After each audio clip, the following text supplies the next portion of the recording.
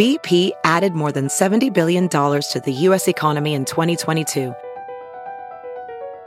Investments like acquiring America's largest biogas producer, Archaea Energy, and starting up new infrastructure in the Gulf of Mexico. It's and, not or.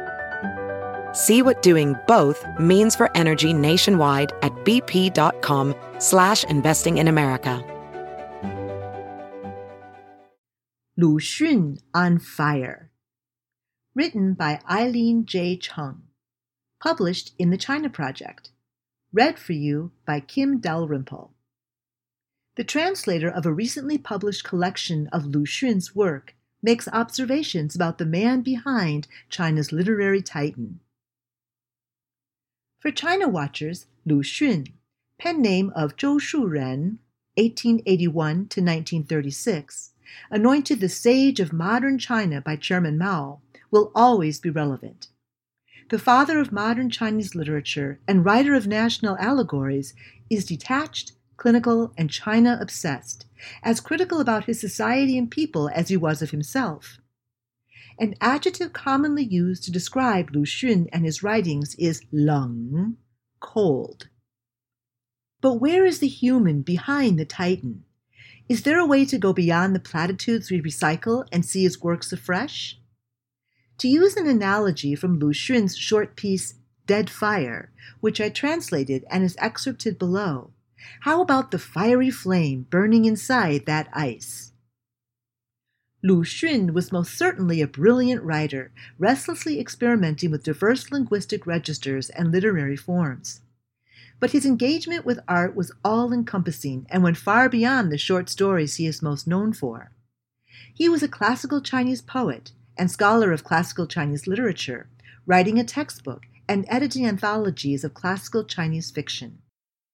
A calligrapher and designer, he paid close attention to cover art. He illustrated some of his own books, and for others.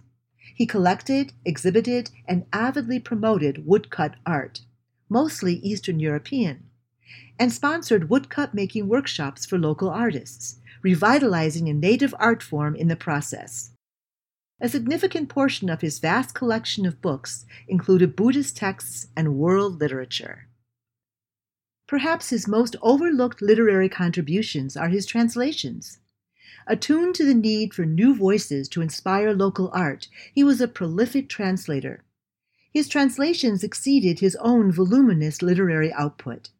His first, Jules Verne's De la Terre à la Lune, From the Earth to the Moon, 1865, was published in 1903, translated from the Japanese version, itself rendered from English.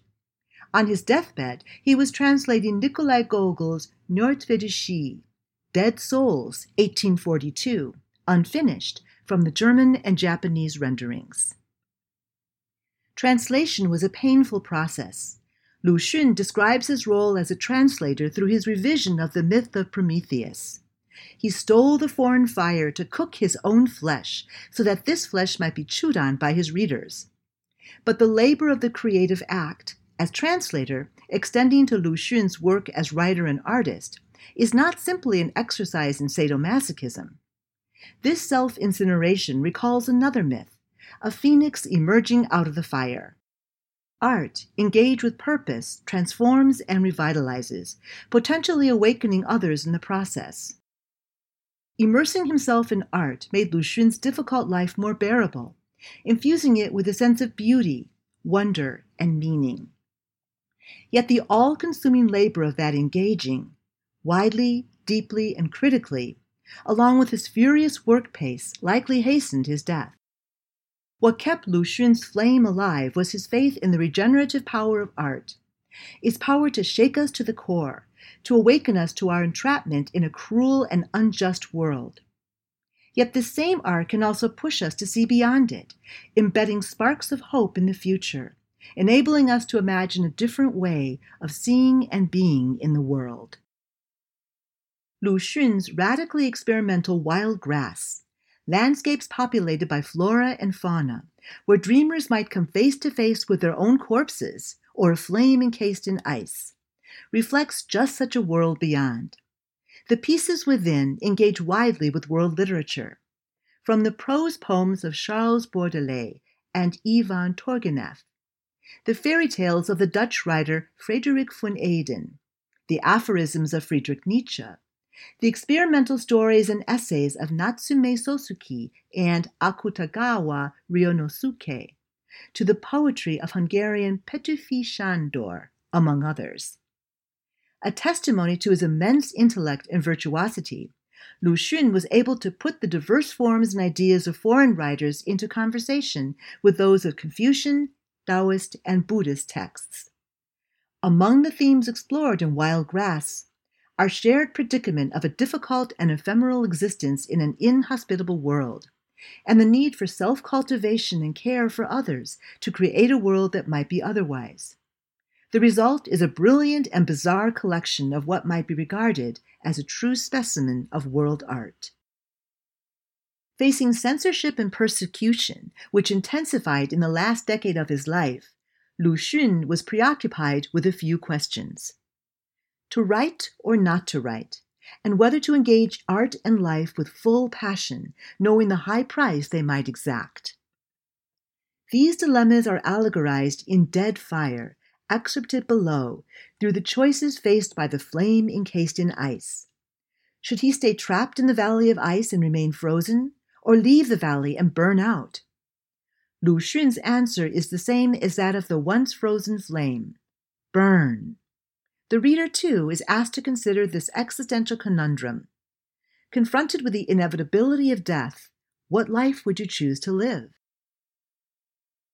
Dead Fire, 死火, excerpted from Wild Grass and Morning Blossoms Gathered at Dusk, by Lu Xun, translated by Eileen J. Chung, edited by Theodore Hudders, published by the Belknap Press of Harvard University Press.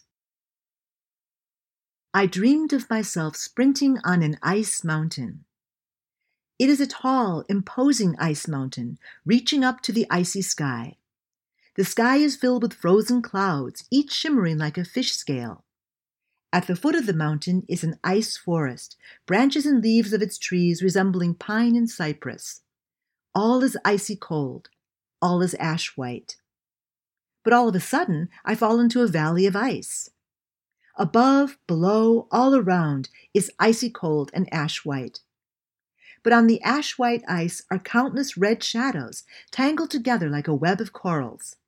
I look down under my feet. A flame is there. It is a dead fire.